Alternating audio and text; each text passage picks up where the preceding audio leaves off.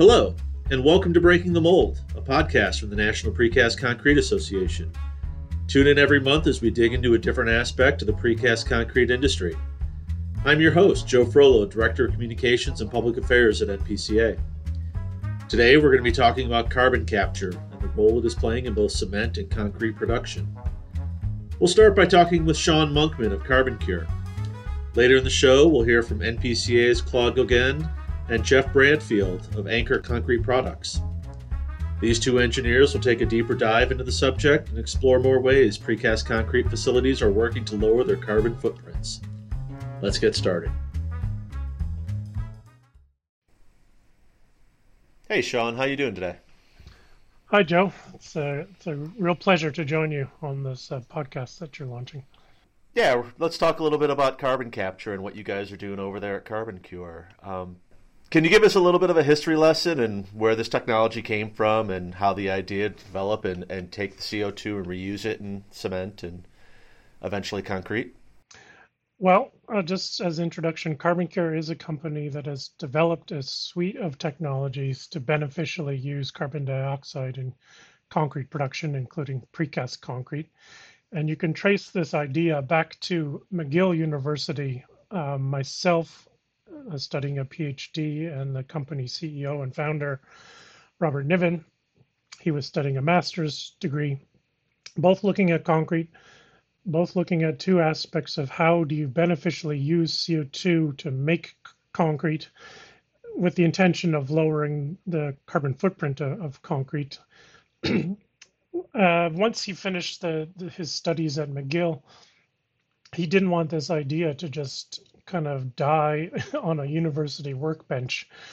So he went out, he found some interested collaborators, industrial gas company, a concrete company, architect, some government support, and through them started to develop a technology. And I came on board as some of the technical expertise. And so we started our first work was actually with concrete pipe in a precast plant. Just understanding what a customer would need, how the CO2 strategy could benefit them. And it's great with the mission too. It's nice when your work, is fulfilling on many levels, and just reducing the carbon footprint is just such an important part of how we have to move forward in this industry. And you guys obviously feel that at CarbonCure, I'm sure. Yeah, for us, having looked at this CO2 problem. Going back to this work at McGill University, this would have been 15 years ago. And so the conversation at that time, carbon was a part of the conversation, maybe in specialized circles, but now you can see the whole industry is conscious of the environmental impact of concrete. And now the question is coming about what do we do about the CO2 footprint. We know we can use SCMs, we can maybe use more lower carbon fuels when we're making the cement, but there's a lot of other things that we need in that mix in order to reach the overall goals for the industry to be a responsible partner in terms of the environment. Great. And where are we today with this application and with what CarbonCure? Who are you working with? Maybe not specifics, but general across industries, and how many countries is this starting to spread to? We started in the masonry concrete space in about 2014. In about early 2016, we then pivoted the technology towards ready-mix concrete producers. And then in 2020, we started talking to precast producers. So amongst these various technology streams for our technology, which is using CO2 like an admixture to improve the compressive strength of the concrete, we are working with concrete producers in more than 20 countries. We have more than 500 units installed, and these are retrofit units of a CO2 injection system for concrete producers. Since the precast wasn't our focus out of the gate, there's a smaller penetration there, but CarbonCure is working with precasters in Canada, the United States, Japan, and New Zealand, and we're helping bring that success we've had in the ready-mix industry to the precast industry, where they're facing many of the same challenges. Change can be difficult for some people. How's the reception been? These are, with some NPCA members, these have been companies doing their thing for 70, 80, 100 years, in some cases with some of the products that they build. How's it been? With any new technology, I would expect you'll kind of be able to reach those most innovative end users initially, and that's who our initial response was from, people who wanted to be innovative, who wanted to try something new. And if you could prove it with them, then your audience can shift to those people who don't want to be the first customer. They're happy being second or third. And then you can start working with them. What we're seeing now as the technology has matured is that the landscape is even changing, because you're starting to see an emphasis on concrete sustainability coming from, say, the government. You're seeing procurement policies, whether they are on a city or state level, possibly even on a national level, saying that, yes, we are one of the largest purchasers of concrete, and if we want to make environmentally responsible decisions, that comes down to the concrete we're going to buy also. So they'll start setting targets for the CO2 impact of their concrete. And so that means you start to get interest from other parties who may be incentivized to respond. And maybe they're comfortable using SCMs. Maybe they're comfortable in the same way they've been making concrete for 70 years, as you say. But it's time for considering new ideas, taking new things that can drive value for the industry. And so this is where we're now talking to different types of customers, and their motivations weren't necessarily to be the most innovative person in their market, but now they're seeing that coming up with these additional strategies, they fit well within their aims, their goals to make more sustainable concrete.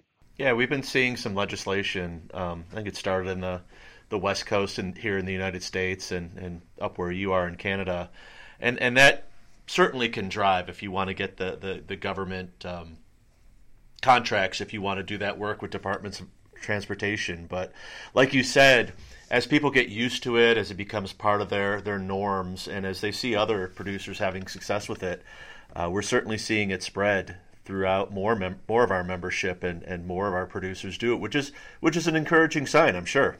For us, when we developed this technology from the start, we knew that while the aim for the technology was to help the concrete producer to be more sustainable, that was always going to be difficult if that's your only value proposition, particularly if the end user, whether it is the buyer of the concrete or the manufacturer of the concrete,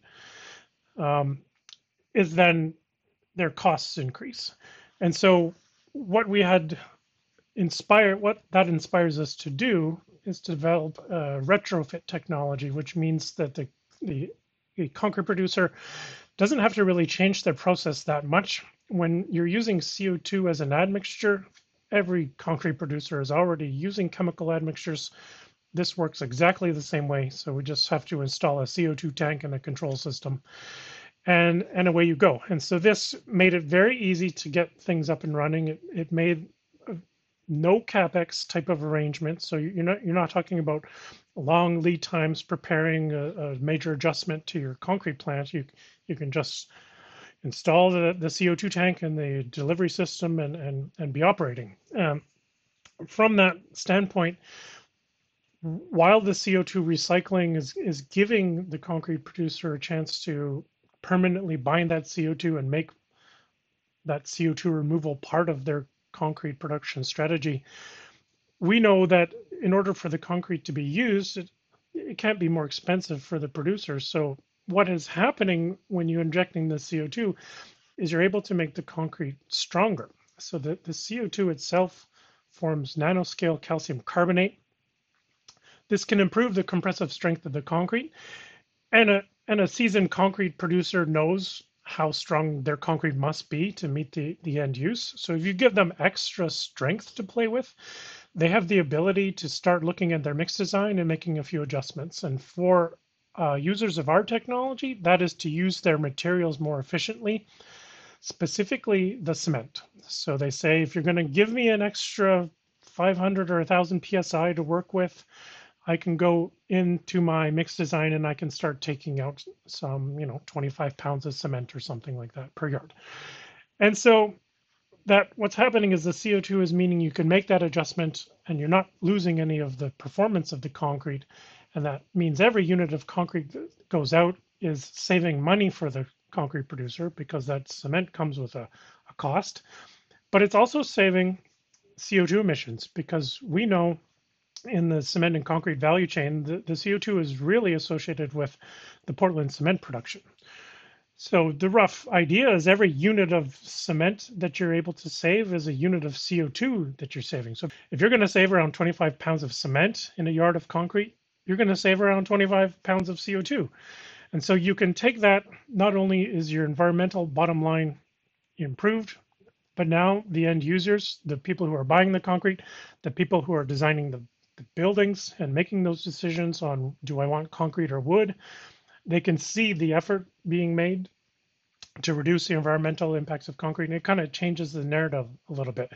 You don't want to be caught doing something, I'm just using SCMs and I'm making sustainable concrete. That's how it was done in like 1976. So we have to look at these new ideas and how they can complement those existing strategies to help drive down the CO2 footprints. That's good. That was one of my questions coming in is how much of a changeover it is for producer members. And it doesn't sound like it's something that's going to shut down their facility for days or weeks at a time as you have to change over all your equipment. It sounds like a pretty simple switch over. And that's encouraging. Another question I have is, where is that CO2 coming from that is used in the product? And just what's some of the information on that? So the ready-mix producer who has now installed our technology and has a cryogenic tank of CO2 will get this CO2 delivered from merchant industrial suppliers of CO2. So those suppliers have already developed a supply chain to serve largely the food industry. So you're putting it into your soft drinks. You're using CO2 to flash freeze certain foods. And so this CO2 is now being collected and delivered to the concrete plant. If we go upstream from the delivery, we can see where the CO2 comes from. And in that supply chain, that's actually a byproduct of another industrial process. Examples would be fertilizer or ethylene production. And what is happening there is your primary product, whether it's the fertilizer or the ethylene, you're able to, manufacture that. There's a demand for that. But there's a high purity CO2 off gas that comes out. And in the absence of an industrial gas supplier saying, I can make an economic case to capture and sell this CO2, that CO2 would just be emitted to the atmosphere. So we do have this existing supply chain that's well distributed. Since our customers are widely spread out, that's the best solution for us right now. In the future, our technology doesn't actually care where the CO2 came from. And if the cement plant CO2 capture is going to mature, there's a lot of discussion about that now. The Global Cement and Concrete Association says that CO2 removal and capture from cement plants is a big part of the carbon reductions they have to make.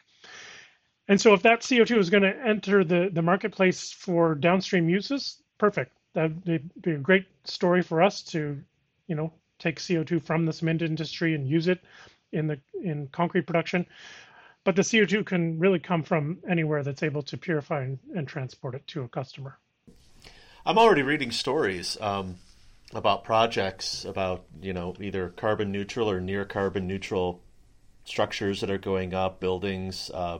There was one back in June, I think, the first carbon neutral hotel went up in, I can't remember if it was California or, again, somewhere out on the left coast. Which projects are you hearing? What are some things that people can look at? Because I know with our members and with our staff around town, we like to drive around and say, that's precast concrete, that's got precast concrete on it. What can we point to maybe that we see that's, hey, that's precast concrete and that's carbon neutral, or that's going to be carbon neutral real soon? Like you say, I think the examples are pretty slim right now for things that have been successfully able to combine a number of strategies to reduce the carbon footprint that far. But if you want to talk about uses of our technology, I think the most high profile one right now, it's not precast, mind you, but it's ready mix concrete being supplied to the headquarters being developed in Washington, D.C. area by Amazon. So they're breaking a brand new building and hundreds of thousands of yards of concrete, and our technology has been part of that to help drive down the CO2 impacts. Another one that you might recognize and have a chance to see is there's an aquarium down in Atlanta. So we have a strong producer network in that marketplace, and when it was time to make the concrete for the aquarium, one of our producers was able to supply that job, and they used the CarbonCure technology on that. And so you've got this shark tank that has concrete that was produced with CO2, and that has allowed that concrete to have a lower carbon footprint through the reduced cement. That's really encouraging to hear. A lot of our members do have ready mix sections of their company, but we'll start talking to specifiers and DOTs and private projects as well about the benefits of precast concrete and how we can do it on that end as well. It's an important part of the concrete market, and we as a company are very excited to be joining the producers in the precast side. Well, hey, this has been Joe Frollo from NPCA with Sean Monkman of CarbonCure. And after we take a little break here, we'll come back with Engineers Corner and talk about this subject a little bit more in depth. Sean, I want to thank you for your time, and good luck to everything you guys are doing out there. Thanks, Joe.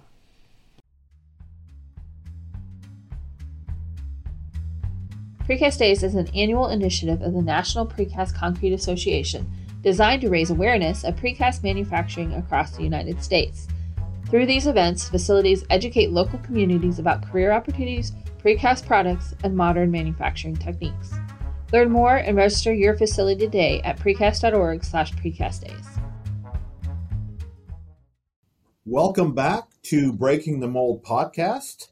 And today I am with Jeff Bradfield. Jeff is the CEO and owner of Anchor Concrete Products, Anchor Rebar Supply, and a new company, Lodestar Structures. He's a longtime member of NPCA, past member of the NPCA Executive Committee, he's past chairman of Water Wastewater Committee, and he and his company have served on many other committees, including the Sustainability Committee.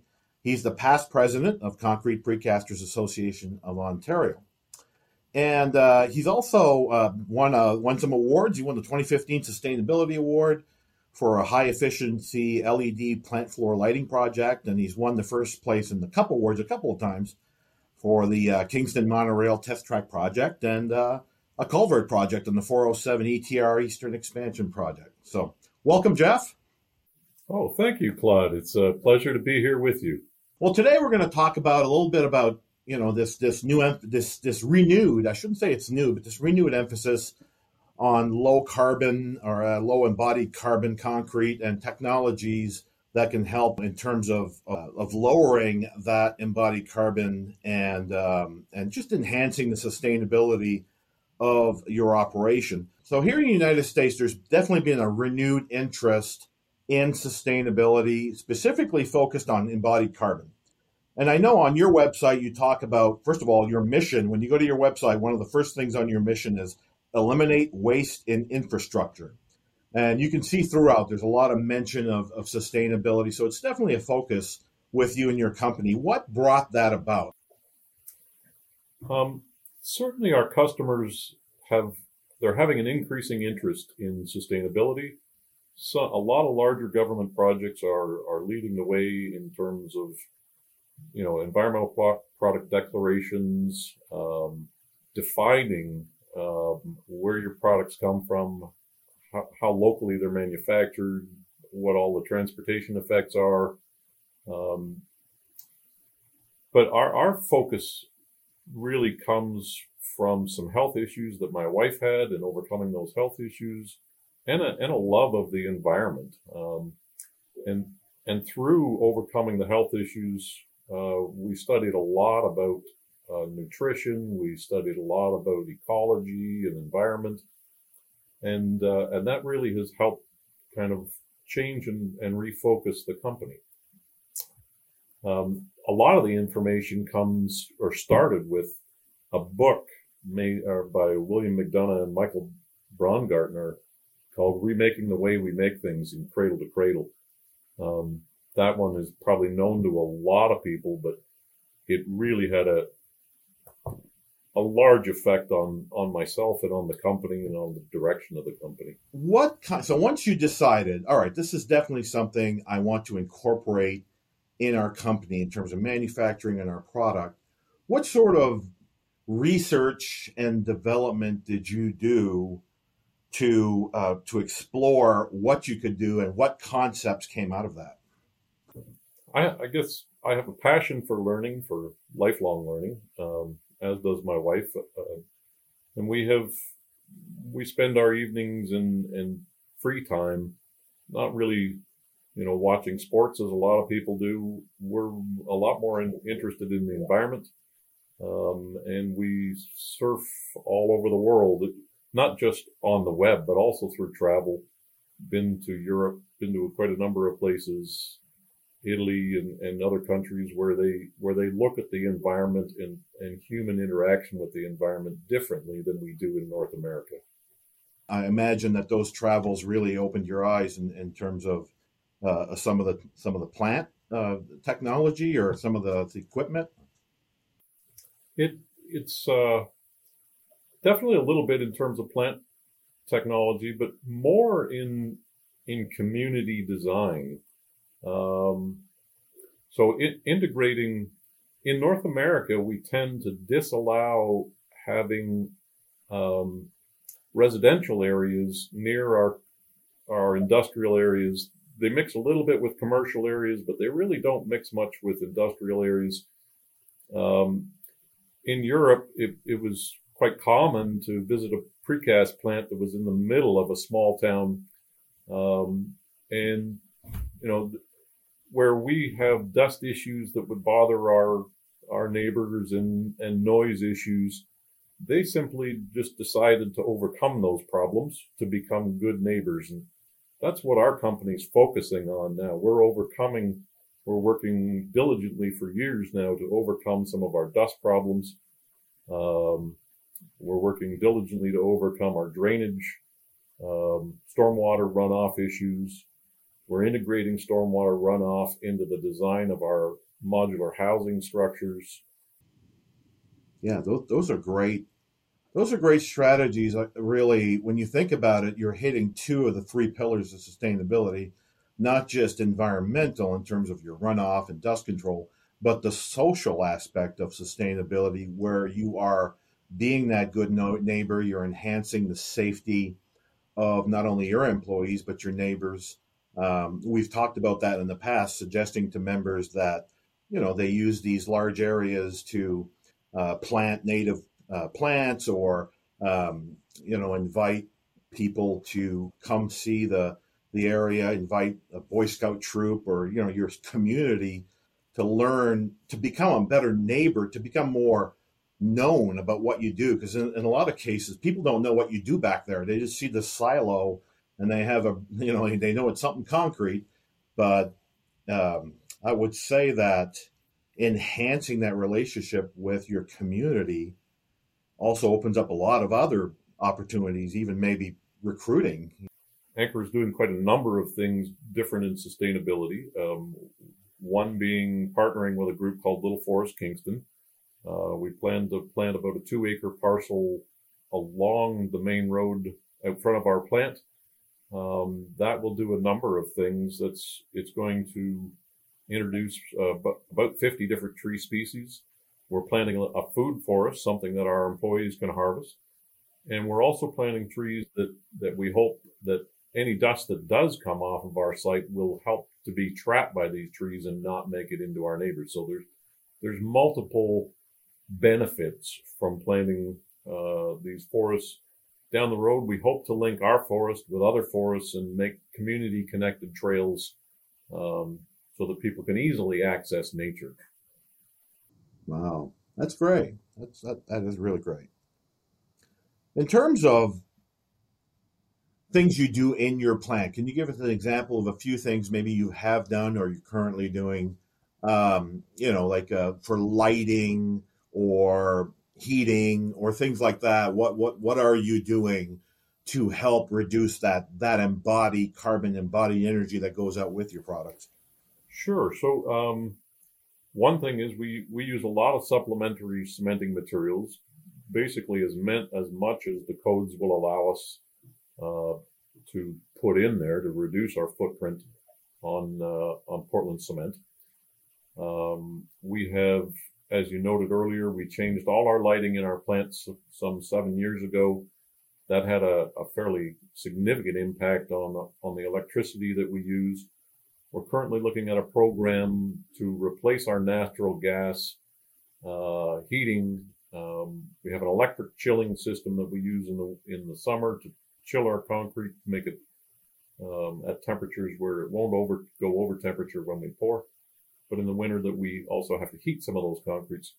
So we're going to be putting in a very large, what I'm calling an energy battery. It's a water storage of something in the neighborhood of 200 cubic meters of water will be stored. It'll be heated through solar and various other means.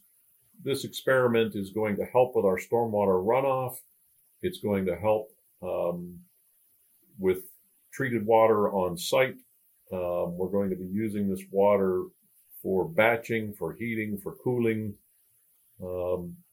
And we're going to try and use as much natural processes as we can. Yeah, I was just at another plant in Massachusetts, and they've had solar panels there for a few years, and they power one portion of the plant. They power 100% off their solar, and their larger manufacturing section, I think they power like 70 or 80% of it. And they've already paid off a quite substantial amount of that investment because they bought that system. I know you can lease them now. One of the other things we did, Claude, was we've had a water reduction program. So partly because we used to be only on a well, we're now on a well and some trucked water and some rainwater harvested water. We're going to be moving over to fully rainwater harvested water for all our production needs. We've identified that there's more than 9 times as much water falls on our 40-acre site as there would be if we were manufacturing concrete at full production year-round. So nature gives us, pretty much everything we need. We just kind of got to open our eyes and figure out how to use it. In my experience, some members are a little more reluctant to implement some of these sustainability-related processes in their plants. They will if there's a mandate for it, but it's not something they're striving to do. They're busy with a lot of other things. They're just busy trying to get enough people in the door right now to staff their operation and things like that.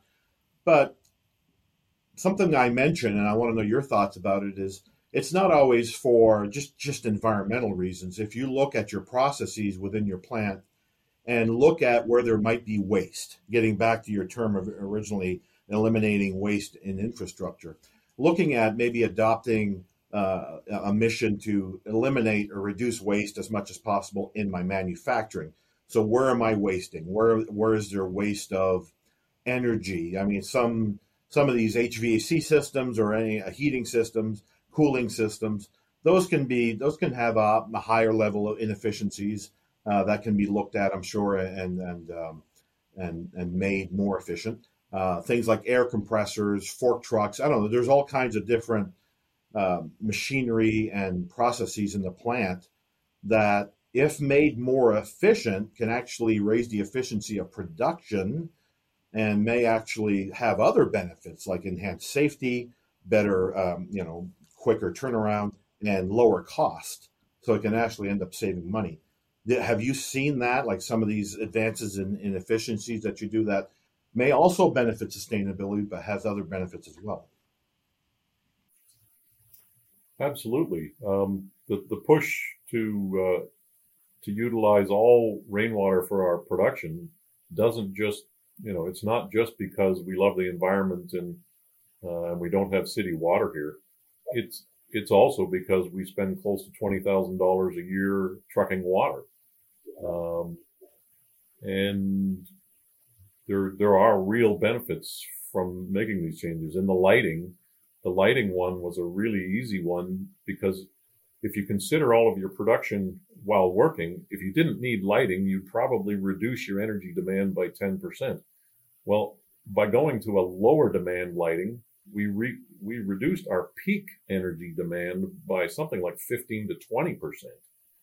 So it was saving money on the electricity of the lights, but it really knocked the top off of our peak demand when the mixer was running, and the cranes were running and the compressors were running, and then the lighting load was always on top of that.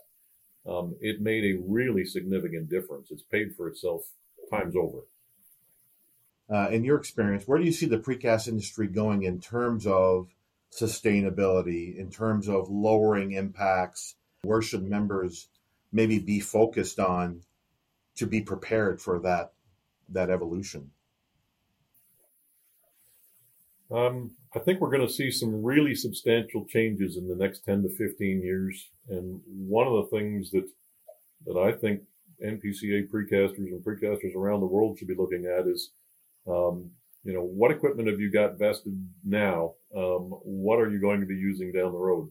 So one of the reasons that we got out of septic systems, and I've chaired the septic tank committee, when it existed, the water and wastewater committee. There were a lot of people who are going to disagree with my statements here. But the impact, asking the 5 whys to get back to root cause analysis is really, really key here. So, why does a septic system so wasteful?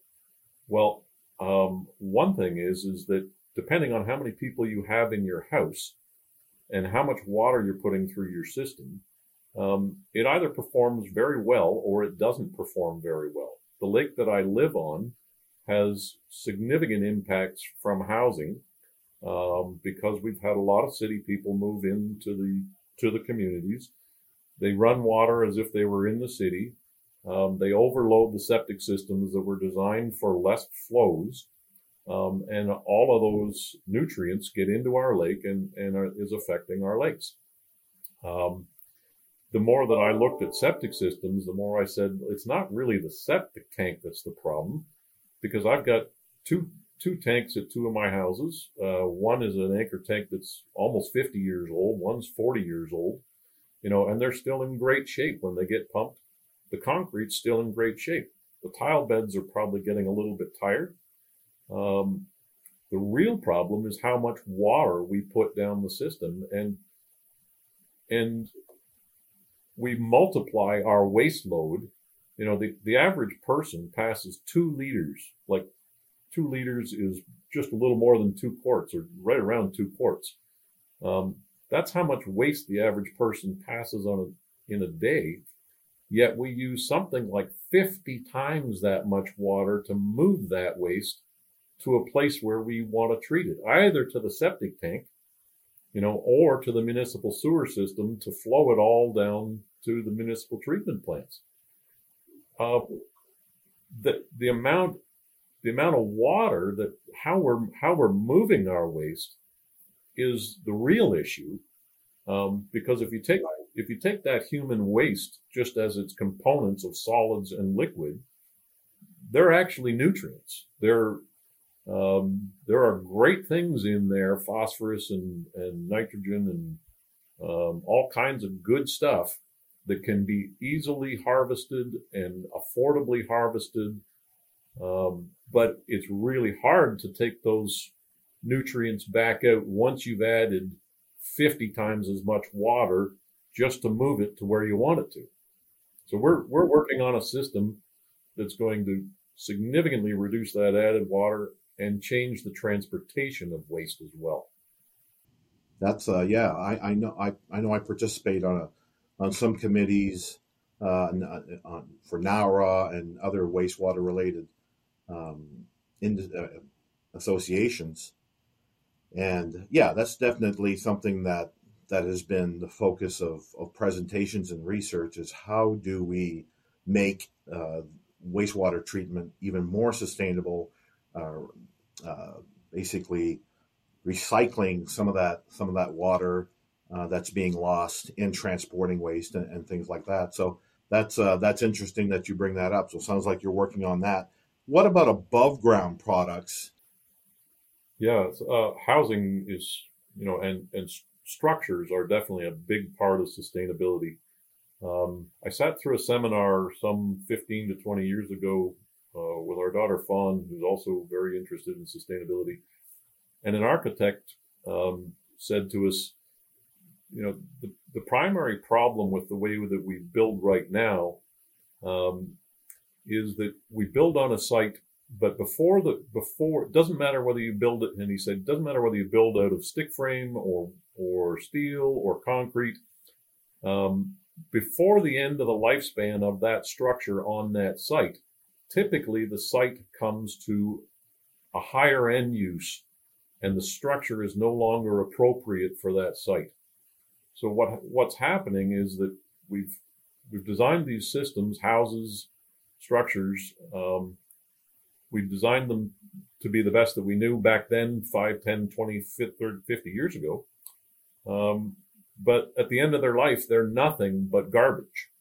There's very little that can be recycled out of it. Some of the wood can be recycled out of it, but there's steel that's stapled to the wood. There's, wiring in there. It's very difficult to pull it all apart. A lot of it goes to the dump. So we designed a system. Our structure system called Lodestar is actually designed to be fully bolted together on site.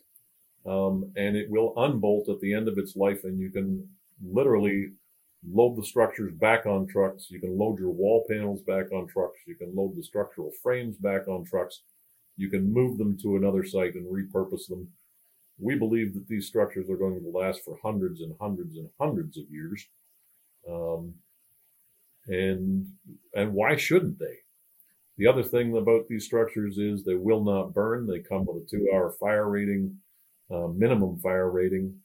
The insulation that we're using in the wall panels is a mineral wool as opposed to an EPS foam or any other foams. We're trying to remove all the toxins that we can remove, and we're trying to make them removable, reusable, low impact at the beginning of their life. Try and make them last as long as they can with the lowest impact possible. In terms of getting back to carbon footprint, for manufacturers who are looking to reduce the embodied carbon of their products, they can do things inside their plant, like we've talked about in implementing processes that enhance efficiency but also lower impacts. But a lot of the impacts come from the material, especially Portland cement. And I know there's some old and true ways to reduce the impact associated with using Portland cement, which you mentioned, using supplementary cementitious materials. But are there any other new technologies that you guys have used or are aware of in your area that can help lower that initial embodied carbon? There certainly are some technologies. Probably the greatest one is where your materials come from, how they're manufactured, how they're extracted, how they're crushed. That's what we're finding as we do as we're creating our environmental product declarations and the GWP, global warming potential. What we're finding is that there's actually as much opportunity in trying to look at the entire system. So we could look at the embodied carbon in a box culvert or in a manhole or a catch basin or a septic tank. Those are things that we can deal with for sure, and we have. But there's actually far more embodied carbon in the lifespan operating of those systems. And I think there's there's a massive opportunity for precasters and inventive people to look at the embodied carbon in the overall system. So if you study the carbon of the pumping of municipal sewer systems, most of them are, they're not fully gravity systems. They have pumps, and by the time you're pumping this waste over and over and over again until it gets to the treatment system, and then you operate that system for 20 to 50 years, there's far more embodied carbon in the handling, in the overall system than there is in the product.